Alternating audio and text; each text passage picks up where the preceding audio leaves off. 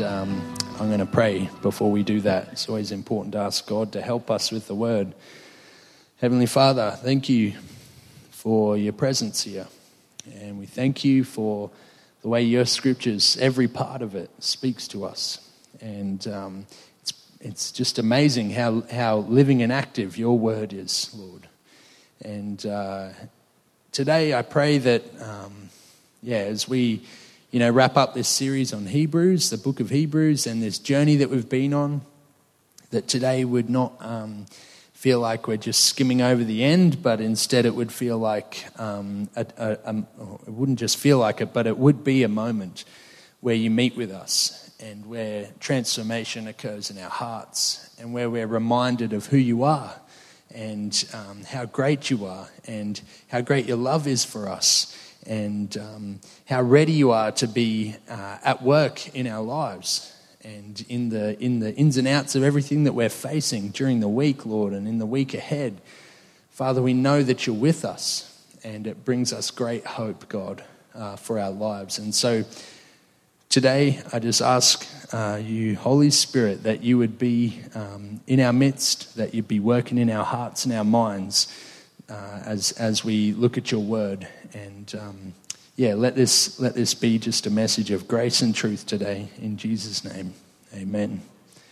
So today, as I said, we're wrapping up the Hebrews series. It's been a long journey through the book, and in a particularly fitting way, we're going to wrap it up by looking at the benediction. That's in the final chapter there.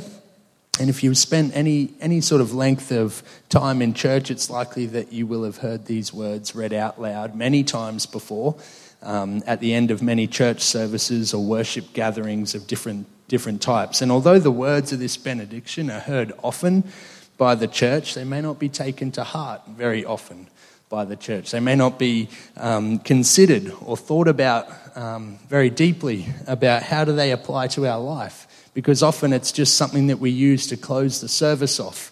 But the words there, the promises that are there, the reminders that are in these couple of verses here, and I was thinking it'd be a great series to do all the benedictions in the scriptures. I'm not going to do that, but that's a cool idea, because there's so many great blessings and prayers and promises to take a hold of, and we could be forgiven for not really taking it to heart or letting it just become something that is like a way of closing the service rather than actually taking a hold of the words.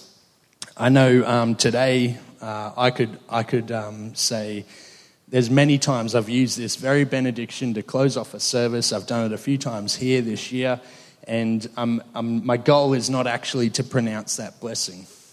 Unfortunately, when I do that, it's usually just to close the service. And so today I get a chance to redeem myself with that. And my prayer is that as we work our way through the words of these couple of verses that make up the blessing and the prayer, that we will be able to receive in full everything that was intended by them. When they were first written, that we'd be able to take a hold of them and understand them, be blessed by them, be encouraged by them. And so what is a benediction? Put it very simply, it's a prayer or a blessing, or a prayer and a blessing. And in the scriptures, we see them usually at the end of a letter that's been written, or a book of the Bible. And in our experience, as we do life with the church, we usually hear them after the last song in our worship service on Sunday. It's more than well wishes, although that's kind of like part of it. It's kind of the feel of it, is that there's this sense of before we go, I just need to say, I hope and pray this happens for us this week. It's a bit like that. It's not only hoping for good things to occur or praying for that, but we're asking God himself to go with us as we leave. Come with us, God, into the week ahead. That's part of what a benediction is. A benediction is a time where we say, hey, just before you go from our gathering, I need to remind you of a couple of things about the nature of our God. And I need you to remember some things that he has done for you. And as you do this, you find yourself entering back into your life, back into your family, back into your relationships, back into your struggles, back into your workplace, back into your school or into your study with your eyes fixed on God. That's the intention of a benediction. That's the idea of that blessing and prayer, is that we go with this, it's just like a boost almost as we finish off the service. One final word, here it is, a reminder about who God is, some promises that have come from his word. Here it is, guys, let's go. That's what the benediction is. And that's why we have one. I think it's an awesome thing to have, actually. And sometimes we just do spontaneous things, read a scripture that applied to the word, or it feels like I'll often just close with something that applies to the message or something like that. But it's an important thing for us to do. And now, before we read this particular benediction out, it's worth remembering that the original audience who heard this first, and I know I sound like a broken record, but they're persecuted Christians. They're weary, they're worn out, there's not much about their lives that gives them peace, right? The picture of Christ that they first received, that joy that they first had, it's starting to wear thin a little bit. They're being persecuted, and their vision of Christ is becoming a little bit blurry for them. And so if you could imagine their hearing of the letter of Hebrews, right? They gathered together in someone's home. One of the elders was excitedly unraveling the scroll, and they've been looking at things like, at the start of Hebrews, it talks about Jesus is superior to everything and anyone, and superior to the old covenant, superior to Moses, superior to Abraham, superior to the angels. And his blood, his sacrifice is superior. The covenant is superior. All of this stuff they're hearing, and their vision of Christ is becoming a little less blurry as they hear these words. And then they're reminded of those great stories of faith in Hebrews 11, and all this wonderful encouragement is coming from the book. And they're reminded that Jesus has fulfilled all of the old covenant, right? Their Jewish heritage, because these are Jewish Christians. Their Jewish heritage is sort of, that they're being reminded that they can't go back to Judaism. Their covenant with Christ, the way they receive grace now, is found in Jesus. We've looked at all of those things, and these Christians were hearing this, and they're being reminded, hey, get a clear vision for who Jesus is and how you're connecting with God now.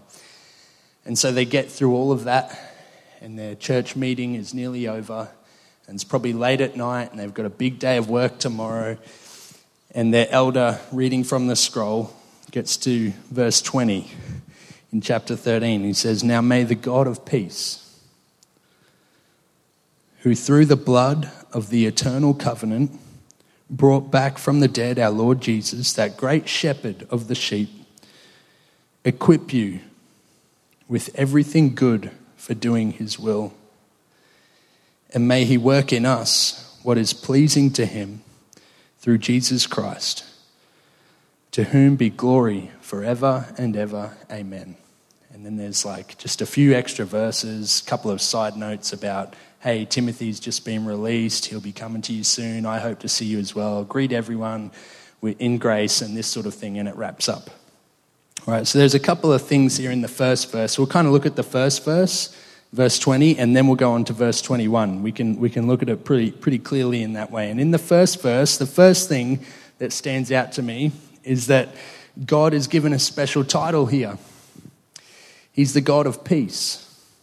And you could imagine, we've talked about all the different ways in which these Christians' lives are not peaceful at the moment. And he's saying, just before I go, one reminder, the God of peace is the one we're praying to. And this is often said in all of the benedictions in the New Testament. If you read through them, it's in, I'd say, nearly every one. And it's not only a good reminder of who God is, but it's important to remember that God desires to promote peace in our lives as well. Right? We're talking about something more serious than when we hear of that ideal of peace. You often hear it in a speech, whether it be a political speech or, a beauty pageant speech. We just hope for world peace. It's more serious than that, right? We're talking about something that is achievable through Jesus. We're talking about peace in the midst of tensions in relationships. We're talking about peace in the midst of persecution. We're talking about peace between different ethnic groups. We're talking about peace in the midst of financial pressure. We're talking about peace in the midst of poor health. We're talking about peace in the midst of grief and loss. We're talking about peace between a perfect God and broken humans, between the creator of all things and his creation. When they pray this blessing, they're saying, the God of peace, he's the one that we're looking to. He's the reason we're gathering today. And it means all of this for us. You know, it means that whatever we're facing, it can be faced with a peace that we'd otherwise not have had we not been in this new covenant, new relationship that we have with him through Jesus Christ. And so that's a type of peace that I want to pray for us as a church. You know, at the end we're going to reread this, and when I say, now may the God of peace, I want you to think about that. What are you facing? What's not giving you peace in your life right now? And as I pray this blessing at the end, I'm praying that the God of peace would meet you in that difficulty that you're facing. The second thing to note here is that it's something we've touched on in depth this year as well, but it was like a final reminder for our Jewish Christian readers. The covenant God is now formed by the blood of Jesus. It's an eternal one. The first covenant, the old covenant, it was not eternal. You know, it's eternal as it's fulfilled in Jesus, right? And so it's a relationship that is going to last forever. And I might add that as you read through the Old Testament, that's a great concern for God's people. You know, as they journey with God and go through the ups and downs, they're thinking, gee, is God really going to go with us? You know, is he on our side or is he not? This is a concern for them. But in the new covenant, our relationship with the living God, this God of peace, it's secure, it's eternal, it'll last forever. And it's because it's of nothing that we've done. It's because God sent his son. God shed his own blood on the cross. God raised his own son up from the grave, right? This is an awesome thing. The new covenant, the way we receive grace from God, it requires nothing further from us than to just put our faith in Jesus. And so to be reminded of this, that's a big deal. You know, sometimes we could read that benediction out and it just sounds like a bit of Christianese jargon that we're reading, but no. It's saying, hey, this is the blessing we can receive today. There's nothing you need to do to receive God's grace in your life, you know. It's an eternal covenant and it's on Jesus' blood. And it's powerful because it rose Jesus from the grave. Right? This is an important factor in our lives. The final thing about this first verse in the benediction is that while God is called the God of peace, Jesus is also given a title here, isn't he? And he's the great shepherd of the sheep. And I wonder if as they hear this promise, given that they were Jewish Christians, probably read through the Psalms many times, maybe Psalm 23 might have popped into their mind. And I want to go there now. If we keep in mind that what they're going through is really difficult, and then they hear these words as an appropriate reminder. Hey, this Jesus you're serving, this one who's secured the new covenant, this one who's secured things by his own blood, he's the great shepherd. And they might have gone to Psalm 23. The Lord is my shepherd. I lack nothing. He makes me lie down in green pastures. He leads me beside quiet waters. He refreshes my soul. He guides me along the right paths for his name's sake. Even though I walk through the darkest valley, I will fear no evil, for you are with me. Your rod and your staff, they comfort me. You prepare a table before me in the presence of my enemies. You anoint my head with oil. My cup overflows. Surely your goodness and love will follow me all the days of my life, and I will dwell in the house of the Lord forever. I wonder if they thought of that psalm, you know. In a time when the church was lacking, they're reminded that the great shepherd, Jesus, you know, as long as they're with him, they lack nothing. In a time when their lives are shaped by hurry and weariness and labor and difficulty, the great shepherd makes them lie down in green pastures. Have you ever laid down in the middle of a field out in the country? You know, it's a good feeling. He leads them in quiet places, refreshes their souls. I doubt that those Christians were going through a time of refreshing, you know. I'm not sure that many of them would have felt really refreshed by their situation. When they're not sure of the path they're taking in life. Much of Hebrews is the author saying, hey guys, straight and narrow. Remember, this is who Jesus is. It's not going back to Judaism. It's not going this way or that way. It's not putting up with these pressures. It's about Jesus, right? And in a time when they're not sure which path to take, the great shepherd guides them along the right paths for his name's sake. Even though the church is walking through their darkest valley in that time, you know, with the great shepherd by their side, they shall fear no evil. As the church might struggle to provide for themselves, you know, under financial pressure, provide for their families, putting food on the table, the great shepherd, he's setting tables for them in the presence of their enemies. In a time when their cup is running dry, the great shepherd makes their cup overflow. His goodness and his love is following them every day. I wonder what it means for you to have the great shepherd of the sheep in your life, walking with you, going with you in every journey, every difficulty, every step of the way. Can you say that his presence makes a difference? Now may the God of peace, who through the blood of the eternal covenant brought back from the dead our Lord Jesus, that great shepherd of the sheep, equip you with everything good for doing his will, and may he work in us what is pleasing to him through Jesus Christ, to whom be glory forever and ever. Amen. So I want to start looking at this second verse now, verse 21. And we shift from being reminded about who God is and who Jesus is and some of these promises about the covenant and all of that. And we begin to now look at a couple of prayers that we can pray, right? The author is now inviting us to pray for this God of peace to be at work in our lives in two particular ways. And the more that I look at each of these prayers, the more I realize that we are not just asking God to do something for us, but hidden in them are some things that might bring a little bit of gentle correction to our lives as well. There's a sense in which these are like prayers of submission to God when we look at these. And so the first prayer is that our God of peace would equip us with everything good for doing his will.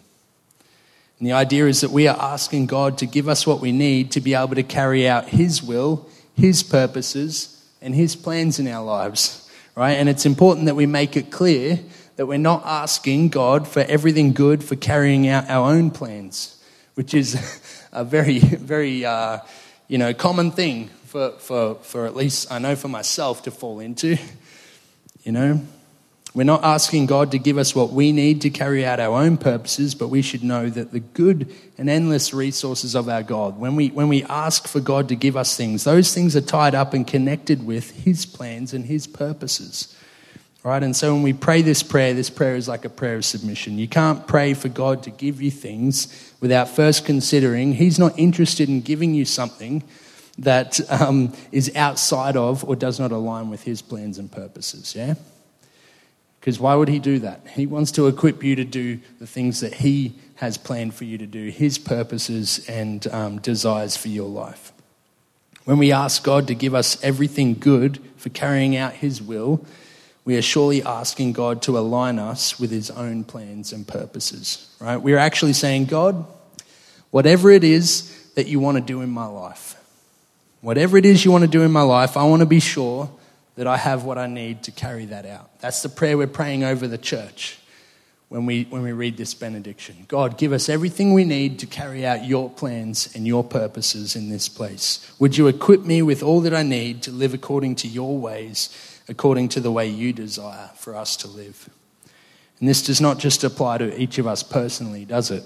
Right? It's a filter for all of our prayers. When we come to prayer, this is actually what prayer is. We align ourselves to God and his purposes and his will for our life, and we ask him to adjust us accordingly, right? This is what we find when we come to prayer. And so for our church, for our relationships, for our families, for our businesses, for our workplaces, for our schools, for our community, God, give us everything we need to be able to live according to your ways.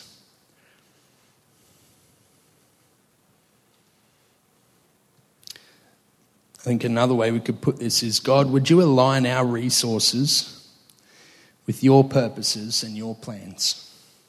And by the by, would we align our plans and purposes with the resources that God has given us?